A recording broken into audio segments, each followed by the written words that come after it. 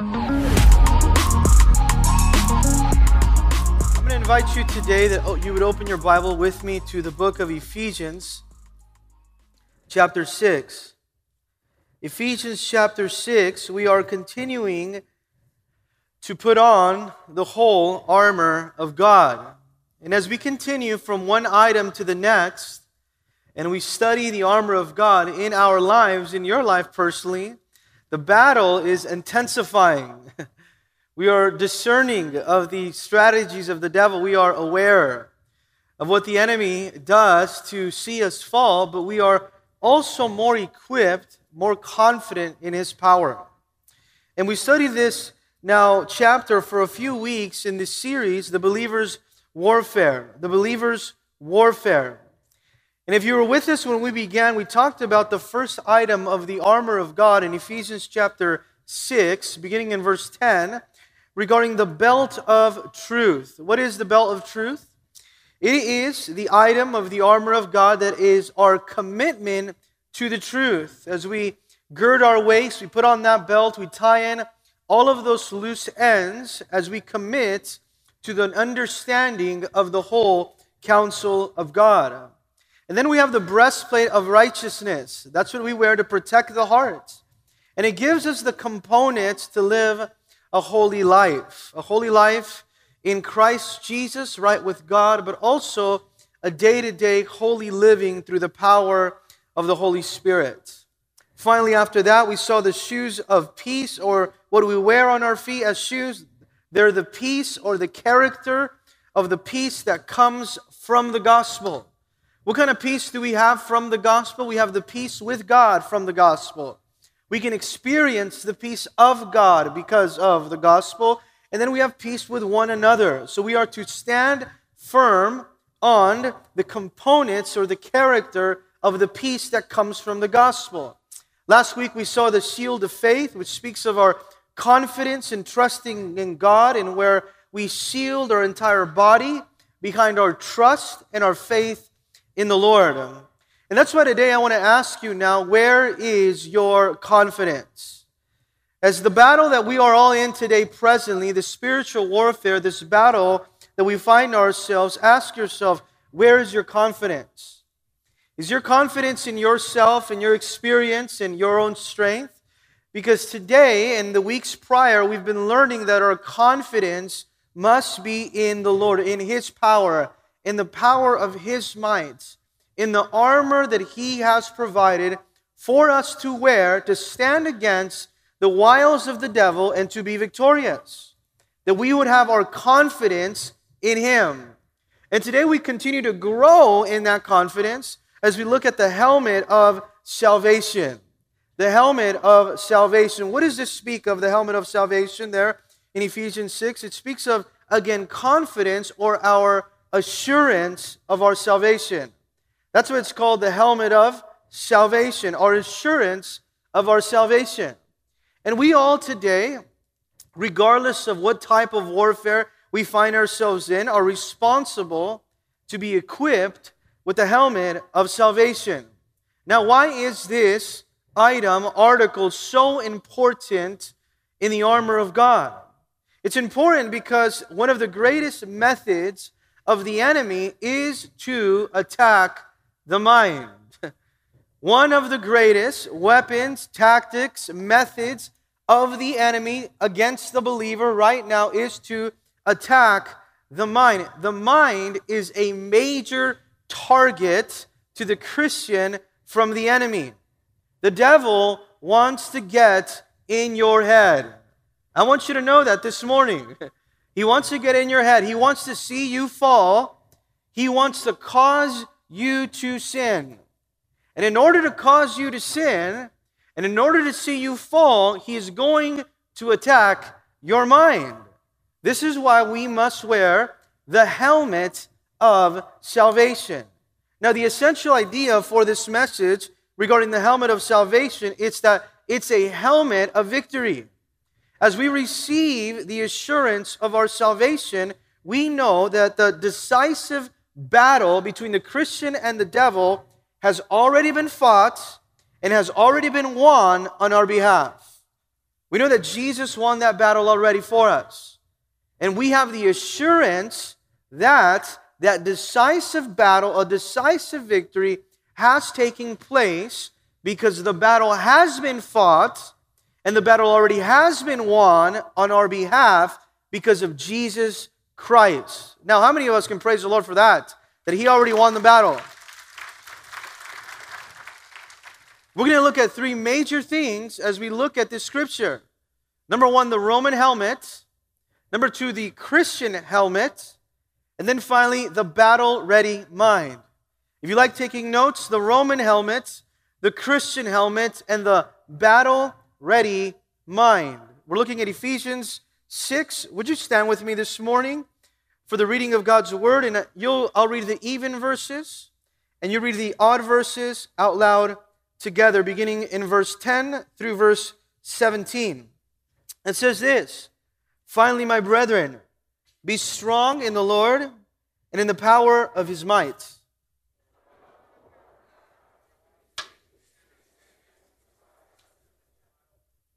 For we do not wrestle against flesh and blood, but against principalities, against powers, against rulers of darkness, against this age, against spiritual hosts of wickedness in heavenly places."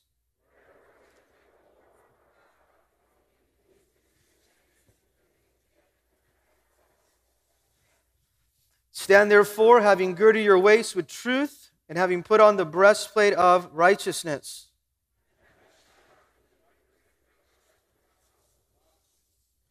Above all, taking the shield of faith, with which you will be able to quench all of the fiery darts of the wicked one."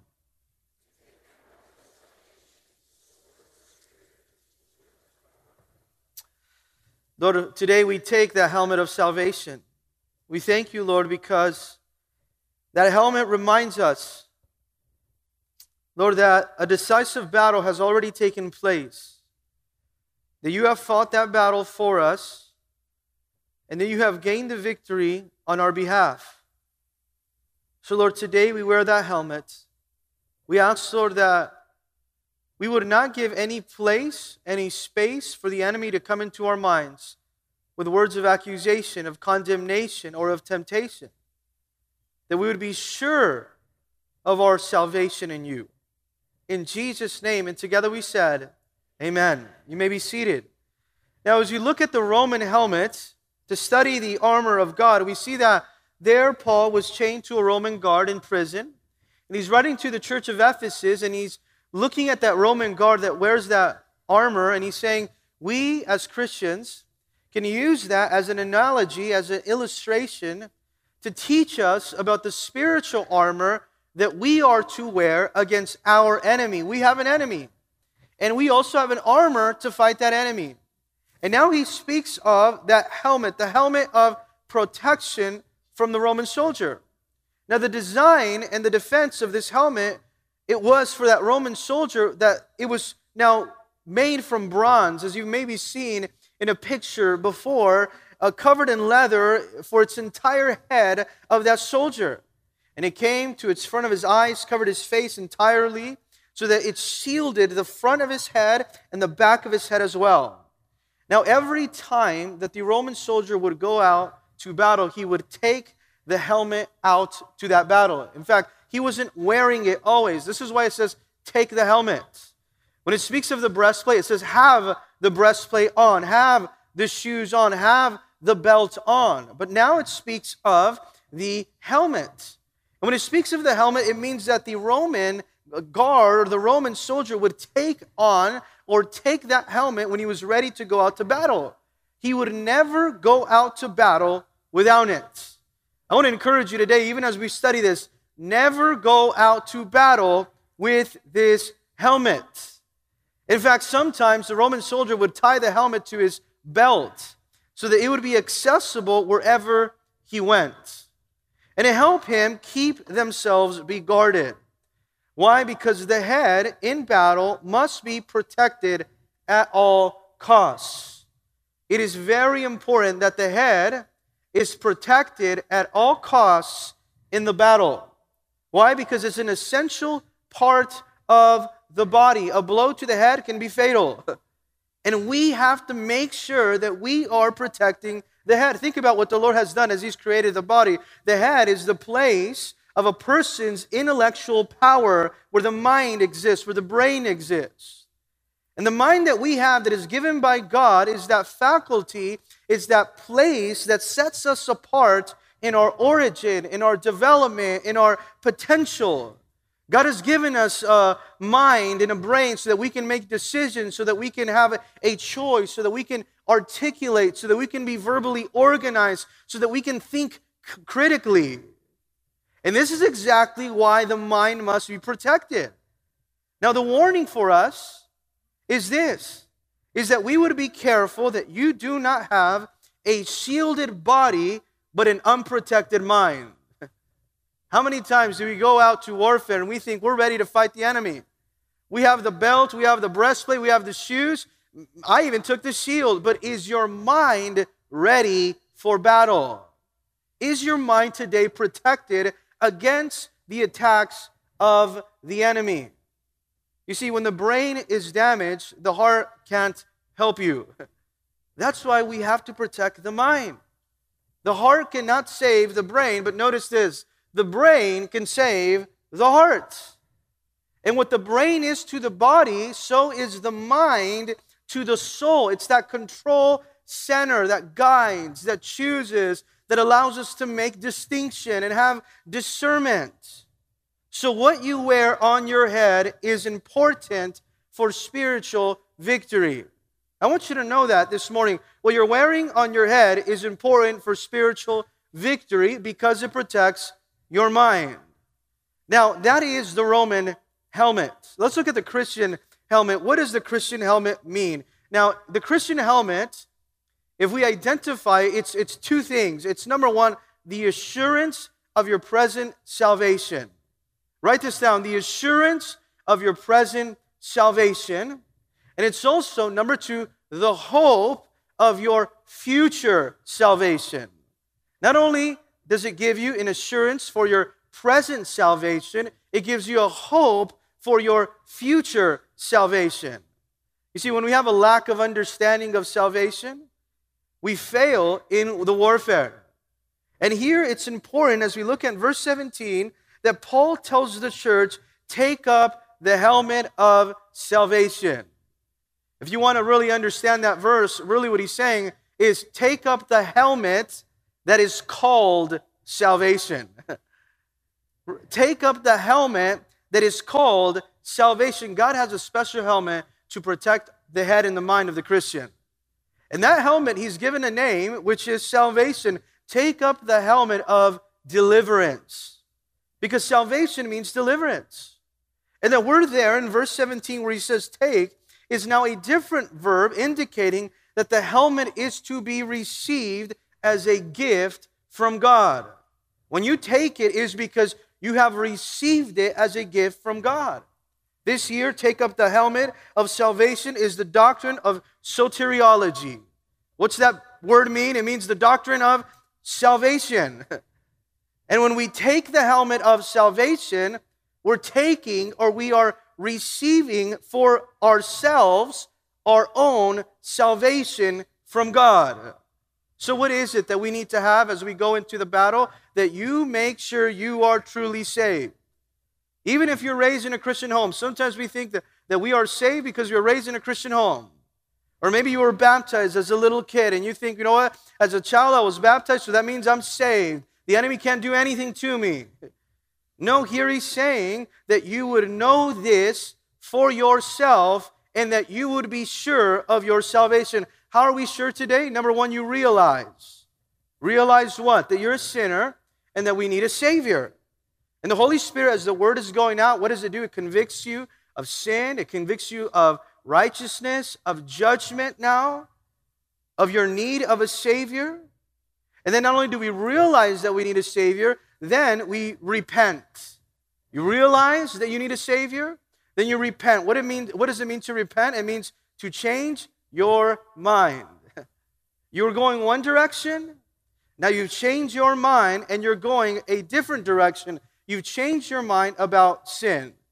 You changed your mind about the direction of your life. You change your mind about Jesus. You realize that you need a Savior. You repent, you change your mind, and then you receive Him. You can't receive Christ until you first realize you need Him. You repent and turn from your sin, and then you follow Him, receiving Him.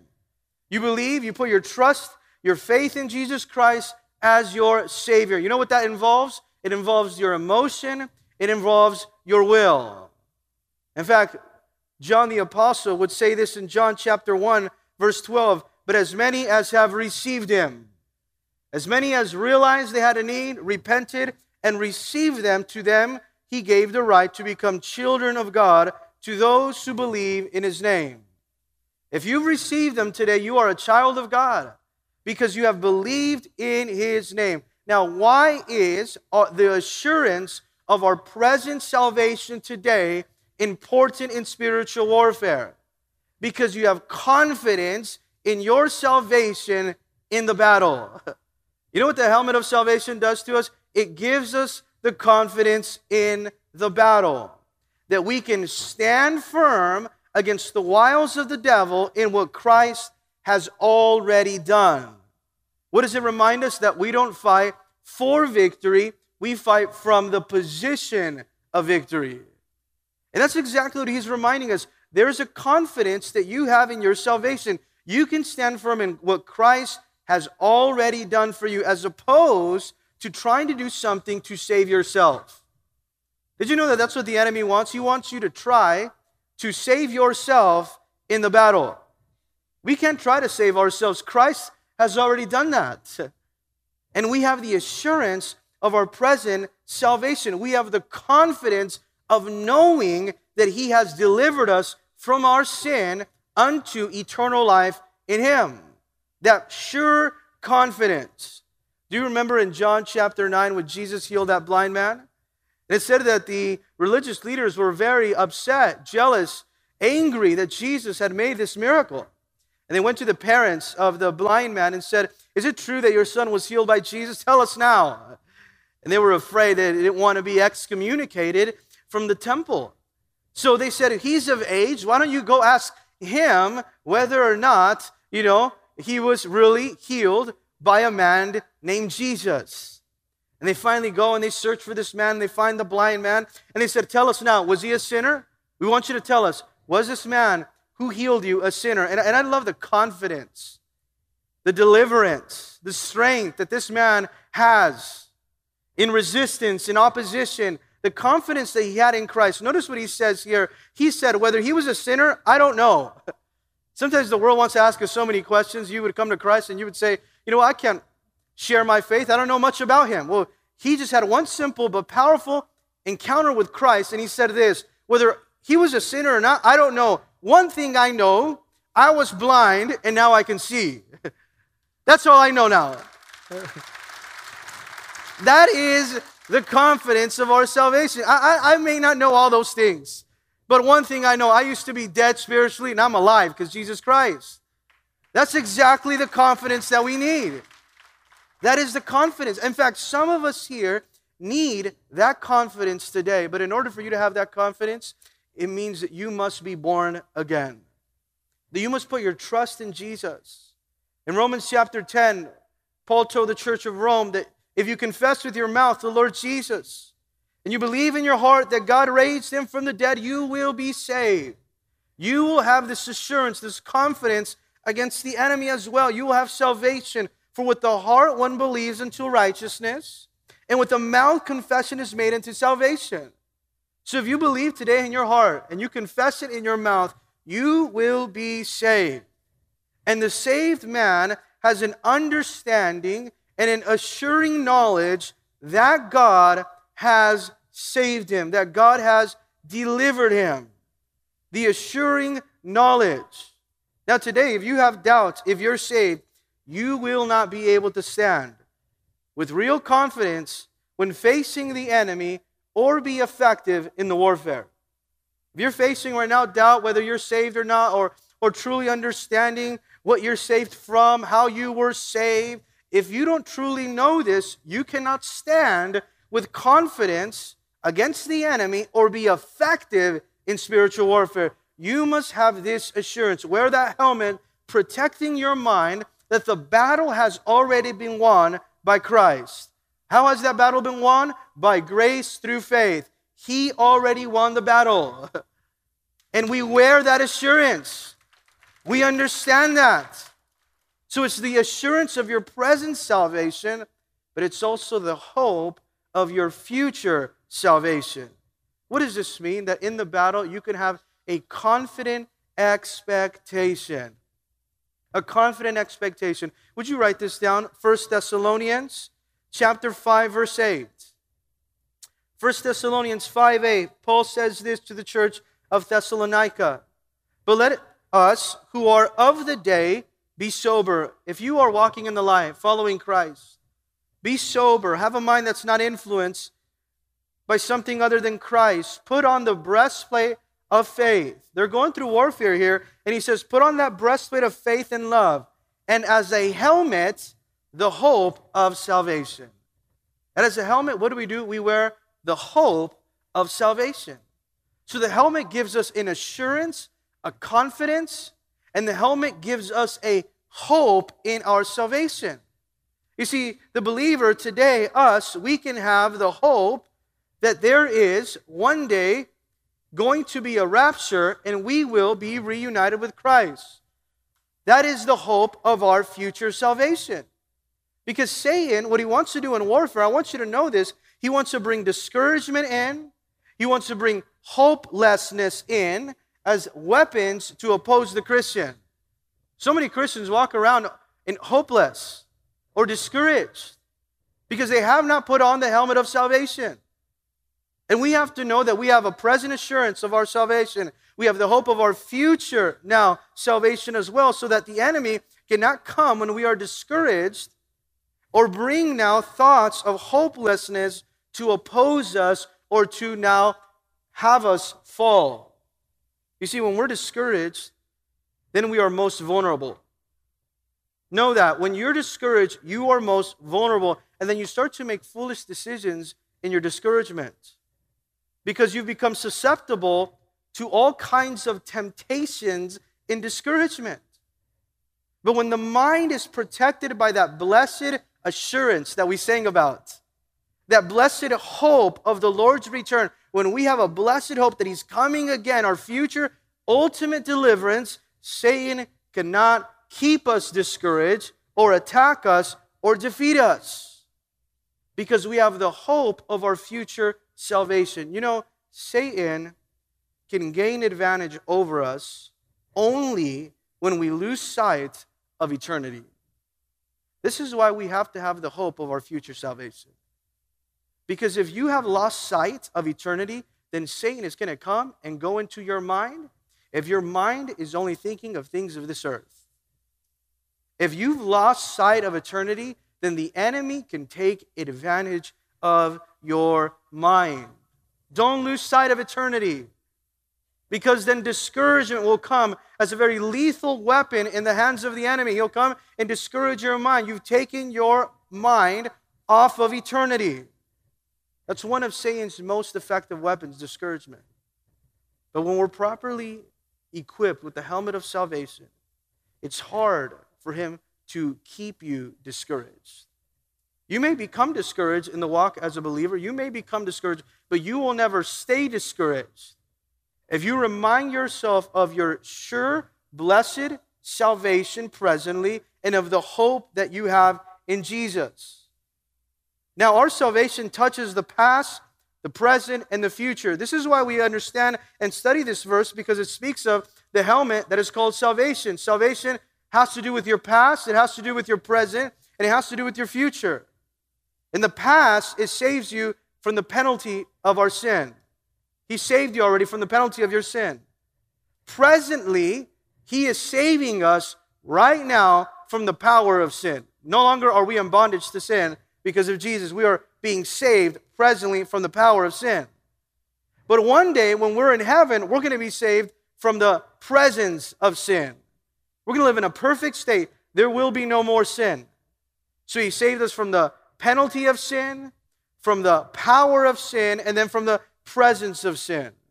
This is exactly what the Bible teaches us. It teaches us that we were saved. We were justified. It happened already.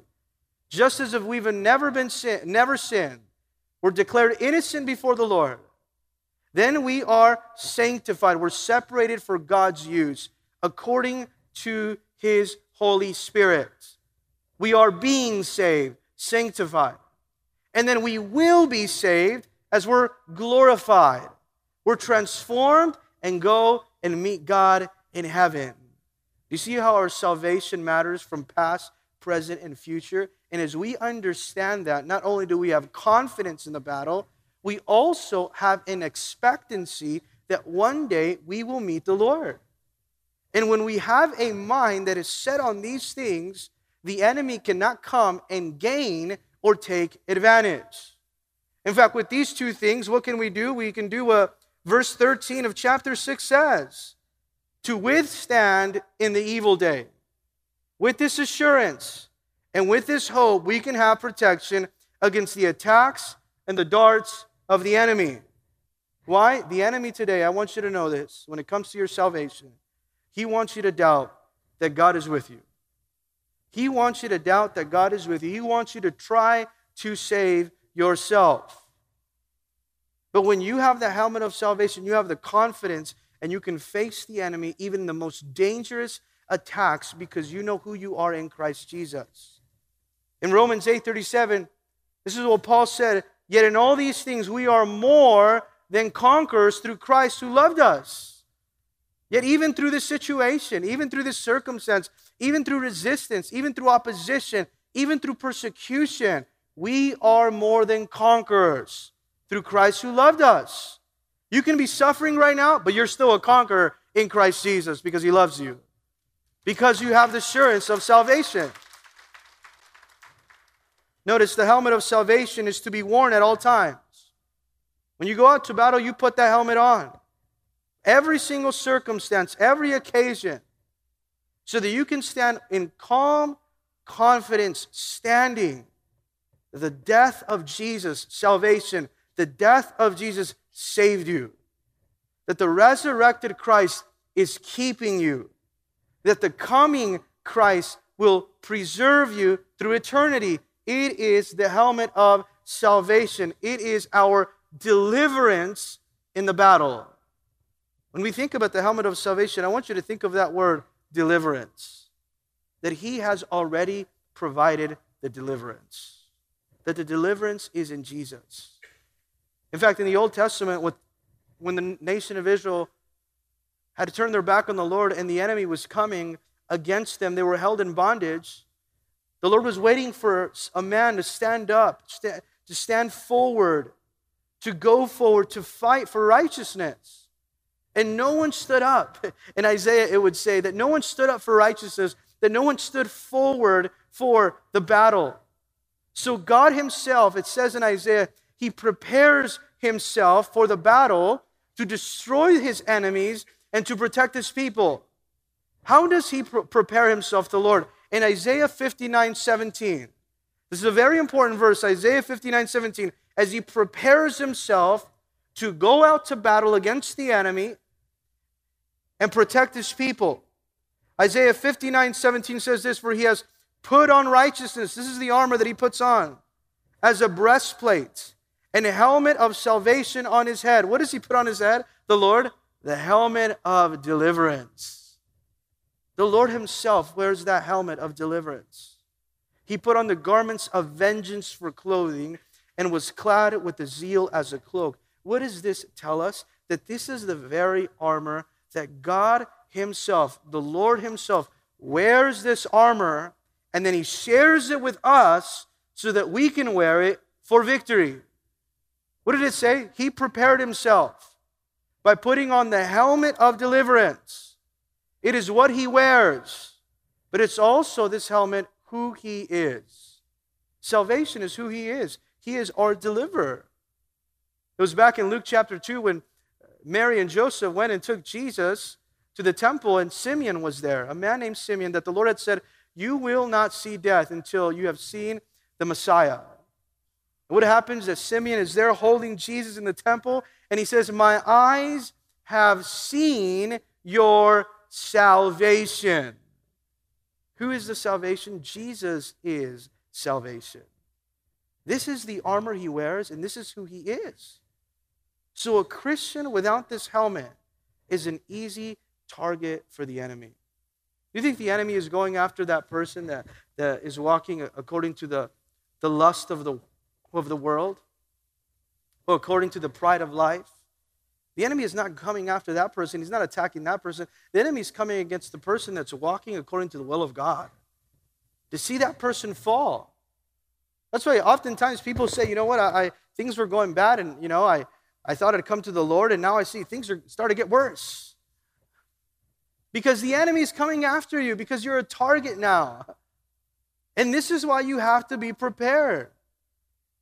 A Christian not wearing this helmet is an easy target for the enemy. This is why the assurance of our salvation that is based upon the Bible that it speaks of here protects the believer, protects you right now from false doctrine entering into your mind, from doubt entering into your mind, from fear entering into your mind. So we take the helmet of salvation as God's gift to you and as an anchor now for your thinking. So we saw the Roman helmet, the Christian helmet, but notice now the battle-ready mind. Write this down. Remember this, the battle-ready mind. It protects our thoughts from satanic interferences. Your mind desires to worship and serve the Lord as you've come to Jesus. But there are those interferences that the enemy is going to come, that thought that the enemy is going to bring into your mind to distract you. That satanic interference. You know what it looks like in the body of Christ? That interference to your mind? Division. You know what that satanic interference looks like when you're all alone? Disobedience. This is why we must have a battle-ready mind. Without this protection, no matter how brilliant you think your thinking is, you think, well, I'm a genius, I have experience, I have so much wisdom, look at the ideas that I think about. Some of you made me think that, that's why you're laughing. Without this helmet, no matter how smart you think you are, you leave yourself exposed in the battle to the damaging influences of Satan's rulers of darkness.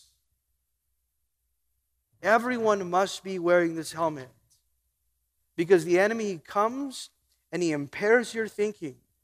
He leads you to bondage and he leads you to blindness.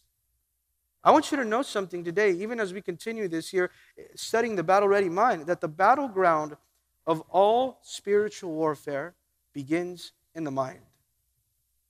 The battleground, notice this, of all spiritual warfare begins in the mind. Do you have the kind of mind that will stand the attacks of the enemy in battle? Because the battle-ready mind is the kind of mind that we must have in the battle. People that don't have the right mindset in the battle, that don't have the helmet of salvation in the battle, they lack awareness. And they're defeated every single time by the enemy. So we must have that helmet to have discernment, to detect the attacks, to have an awareness, and be able to have a mind that is ready for warfare. Now, the battle-ready mind is one that is controlled and governed by God. Remember that. It is a mind that is controlled and governed by God. What kind of mind is governed and controlled by God? Number one, the renewed mind. The renewed mind. I want to give you a verse here. Romans 12, verse 1 and 2. Romans 12, verse 1, it talks about the renewed mind. In fact, in verse 2 of Romans 12, it says this, and do not be conformed to this world, but be transformed by what? The renewing of your mind, that you may prove what is that good and acceptable and perfect will of God. A mind that's controlled by God, that is governed by God, has the characteristics that desire to obey God's will, a renewed mind. And you know what a renewed mind does? It protects our thoughts from everything that is opposite to God's perfect will. When we wear the helmet of salvation, we are protecting our mind. We are developing a renewed mind to protect our thoughts from everything that is opposite of God's perfect will. What does Satan want to do? He wants to distract you. He wants to tempt you so that you disobey God's will. And that renewed mind allows us to stay in God's will. In fact, Satan always wants to come to the mind and corrupt the mind. Paul was talking to the church of Corinth in 2 Corinthians chapter 4, verse 4. He says, whose mind the God of this age has blinded. What does the enemy come? He comes and he blinds your mind. Who do not believe, lest the light of the gospel, the glory of Christ, who is the image of God, should shine on them. When the enemy comes and attacks the mind, you know what his one objective is? Is to corrupt the mind. To blind the mind. This is why we have to say, I want to have a mind that's governed and controlled by God. It is the renewing of the mind that you would say, Lord, give me a new mind that desires your will. The renewed mind desires the will of God. That desires to stay in God's will. Not only a renewed mind, but number two, a disciplined mind. A disciplined mind. Write this down. 1 Peter chapter 1, verse 13, speaking of the mind.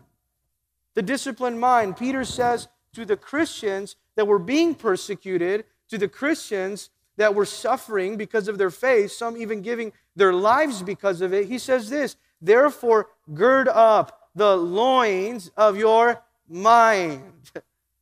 Be sober and rest your hope fully upon the grace that is to be brought to you at the revelation of Jesus Christ. What does it mean to gird up the loins of your mind? It means that you would prepare yourself for action. He's saying gird up the loins, almost like putting that belt of truth, tying in the loose ends or rolling up your sleeves. Be ready for warfare. Have a mind that's ready, that expects the warfare. The loins of your mind speak of that reproductive power of your mind. It means to control what you think about and those thoughts that you decide to set your mind upon. Do you control what you think about? Do you have a disciplined mind, a self-controlled mind? In fact, he's saying that to the Christians. Peter is saying that you would get rid of sloppy and loose thinking. When you have the helmet of salvation, you can get rid of sloppy and loose thinking. You can gird up the loins of your mind. You can avoid extremes. When you gird up the loins of your mind and you're disciplined, you're avoiding extremes. Notice, the unprotected mind doesn't. It always goes to the extremes. In fact, the unprotected mind that is not disciplined starts to make things up in their mind that are not true. Be careful that you don't have your mind unprotected, that you begin to make things up in your mind that are not true. Or what about this? Always changing your mind. You know what that is? That's emotional. How can you say you're hearing from God if you're always changing your mind? If you're saying, one day I'm going to do this, well, the next day I'm not doing that anymore. Well, I was going to go here, but then, you know what? It got hard, so now I'm going to do this over here now. How can you say you're listening from God if you keep changing your mind? Without the disciplined mind, you won't be able to endure the attacks of the enemy. And you need endurance in the spiritual warfare. We were talking with the staff here this week about endurance. And people that lack endurance, that lack a disciplined mind, will never finish what they started. They'll start in the battle and then they'll fail in the battle. Why? Because they're weak-minded people. You know what a weak-minded person does when they do not have a disciplined mind? They become very easily insecure. Weak-minded. And you let the devil come into your mind now, and then all of a sudden everyone's against you, and you have to talk bad about everyone and attack them. Have a disciplined mind. Gird up the loins of your mind.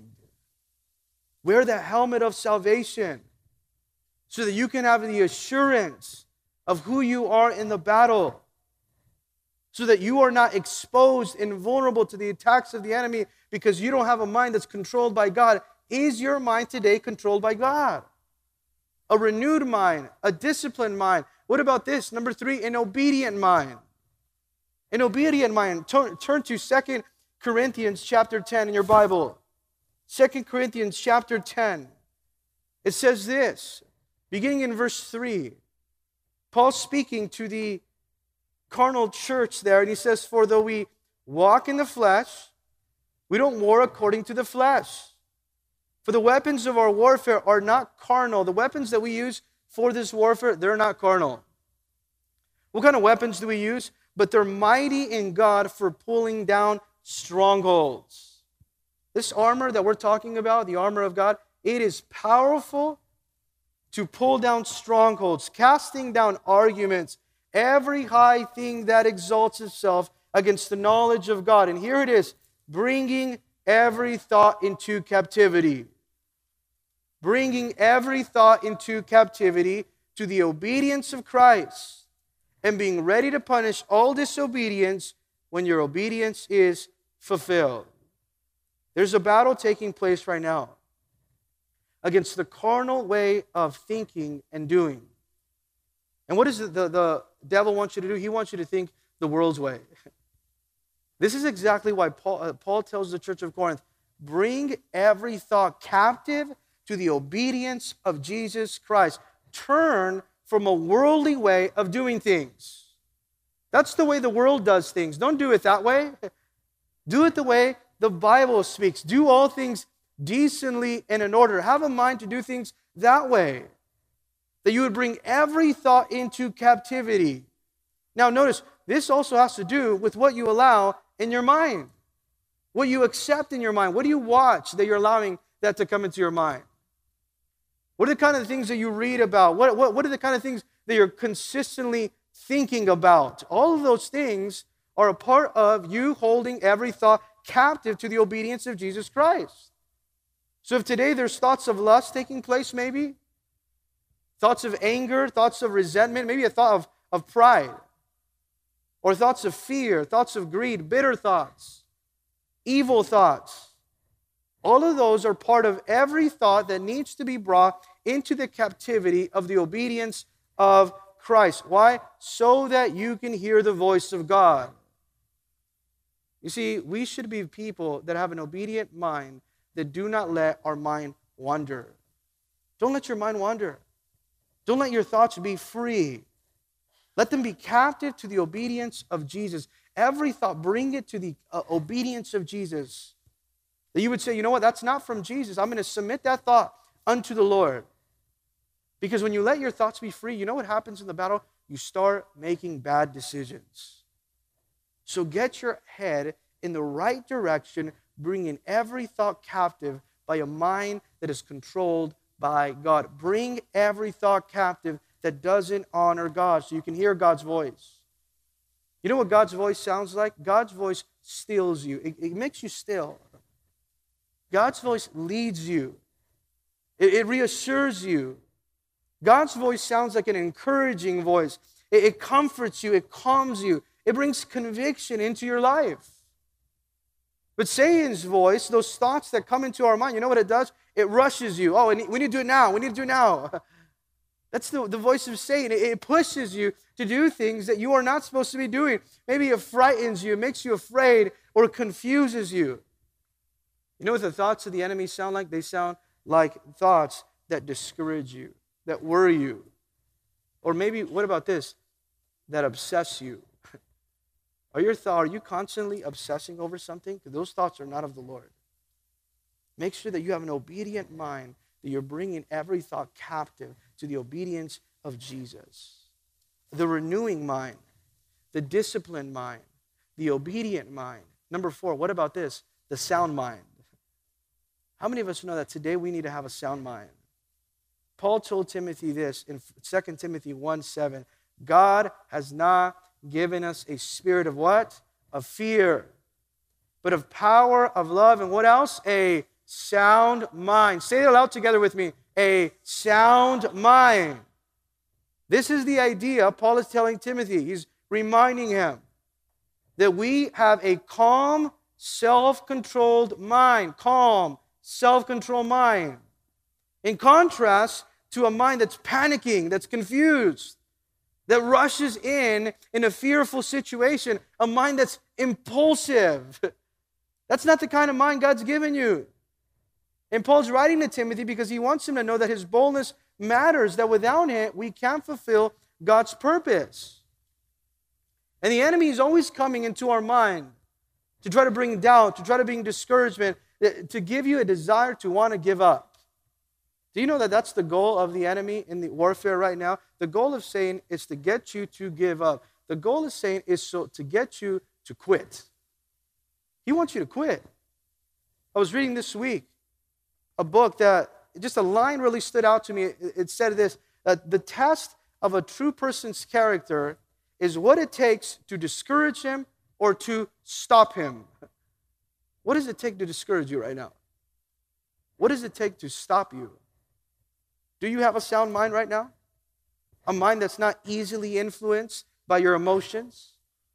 A mind that's not easily influenced by circumstances or by attacks? Because Satan always wants to come to attack the mind, to deceive. The way he deceived Eve in the Garden of Eden, Genesis chapter 3, he deceived and then he defeated Adam and Eve there. You know who his deceptions appeal to? They appeal to the undisciplined mind, to the disobedient mind. We have to be sure that we have a mind that God is governing. The mind that God controls, Satan cannot lead astray. If God is controlling your mind right now, Satan cannot lead the believer astray. But what about this? Also, a mind that glorifies God, a mind that produces fruits, a mind that doesn't lose sight on eternity. Write this down, Colossians 3, verse 1. Paul tells the church of Colossae this, if then you were raised with Christ, seek those things which are above, where Christ is sitting at the right hand of God. Set your mind. Isn't it amazing when we read the entire Bible, the Lord has a lot to say about our mind? When we wear the helmet of salvation, we have to understand that we have a mind that is fruitful because we set our mind on things above, not on things of this earth. It means that you seek the things that are from above, that your passions, your aspirations, your desires, all of those things are things of above. They're eternal things. In fact, he's saying, set your mind on godly priorities. This is a mind that glorifies God.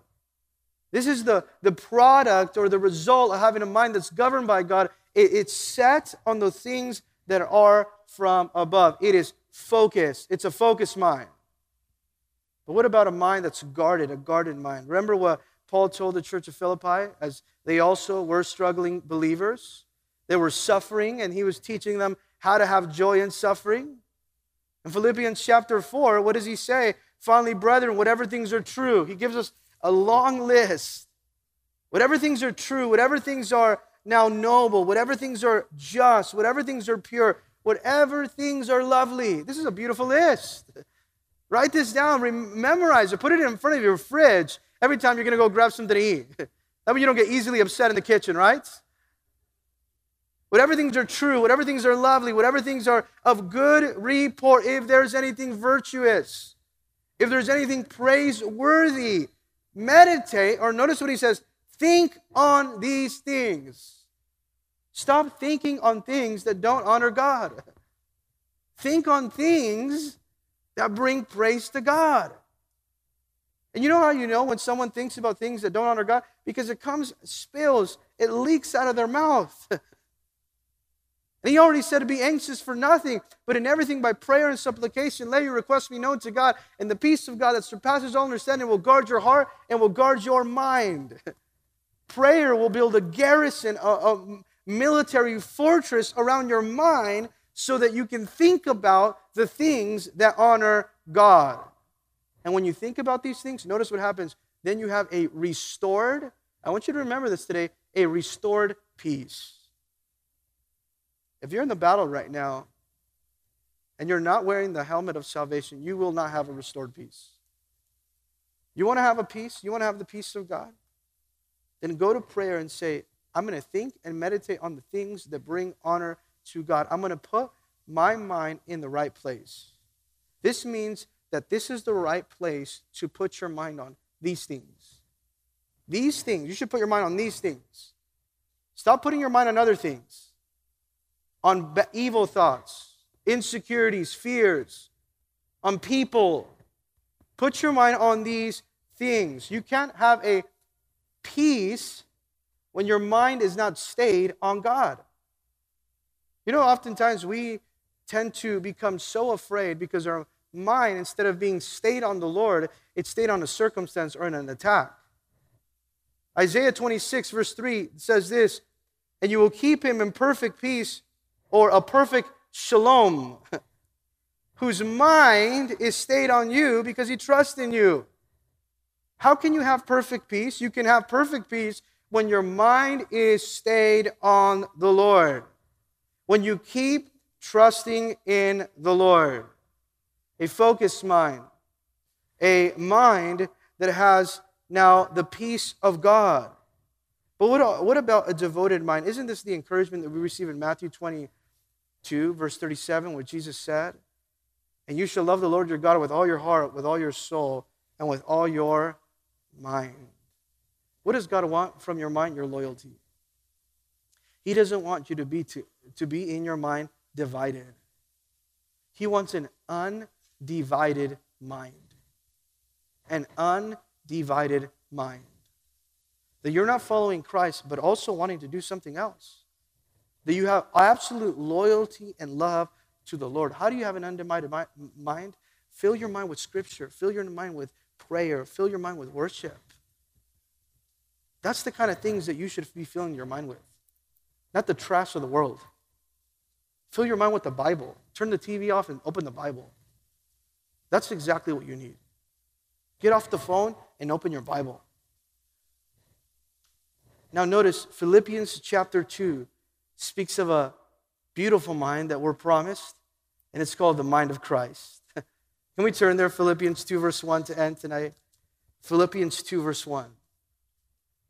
And here he speaks to the Christians. You guys call yourself Christians, he says. You guys are the church. This is the church, Calvary Chapel Downey. We are his church. And we as his church need to have this mind, the mind of Christ. If today all of us understand already that we're engaged in warfare, all of us here know this, you are in warfare today.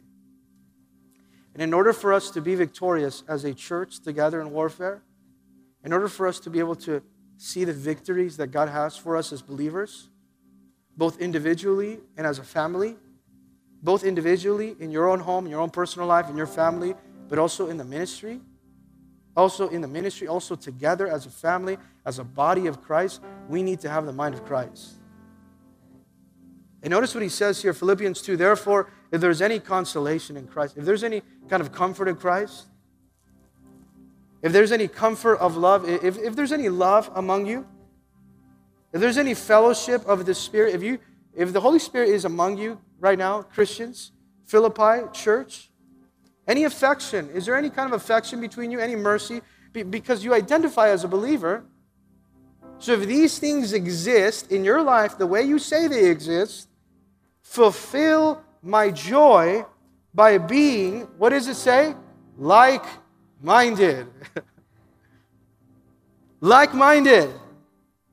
Having the same love, being of one accord, here it is again, and of one, say it together, mind. The enemy wants to come and bring division in the church. If there's any love, any consolation, any mercy, any affection, if you're wearing that helmet, then be like-minded, be of one mind. Verse 3, let's keep reading. It gets better. Let nothing be done through selfish ambition or conceit, but in lowliness of what? Mind. You see how this is awesome? Lowliness of mind. Let each esteem others better than himself. Let each of you look out not only for your own interest, but also the interests of others. And then finally, verse 5, let this together, mind, be in you, which is also in Christ Jesus. What kind of mind did Christ Jesus have? He had a mind that was obedient. He has a mind that was submissive, a mind that was humble, a mind that was a servant. And he's saying, let this mind be in you, which was in Christ Jesus. A mind that is submitted to him. You know how you can have that type of mind, the mind of Christ, that produces unity, that produces humility? You know how you can have? By putting on the helmet of deliverance. By putting on the helmet of deliverance. God's given you a mind. And he desires that you use your mind to make decisions that glorify him. That you would stand on the deliverance that comes from him, a mind for growth, for spiritual growth, a mind for victory. The mind of Christ. Doesn't the Bible tell us that he who sows to the flesh will reap of the flesh corruption? But he who sows to the Spirit will reap of the Spirit everlasting life. Are you sowing to your mind right now seeds of spiritual things? Seeds of unity, seeds of grace, seeds of love, seeds of the Word of God? Or in your mind, are you sowing corruption, division, hatred, jealousies, envy? You've taken off the helmet of salvation. Today, maybe we need to put it back on and say, Lord, I want to stand confident in what you have done and have the mind of Christ. If you want to have the mind of Christ with me, would you stand together as we pray?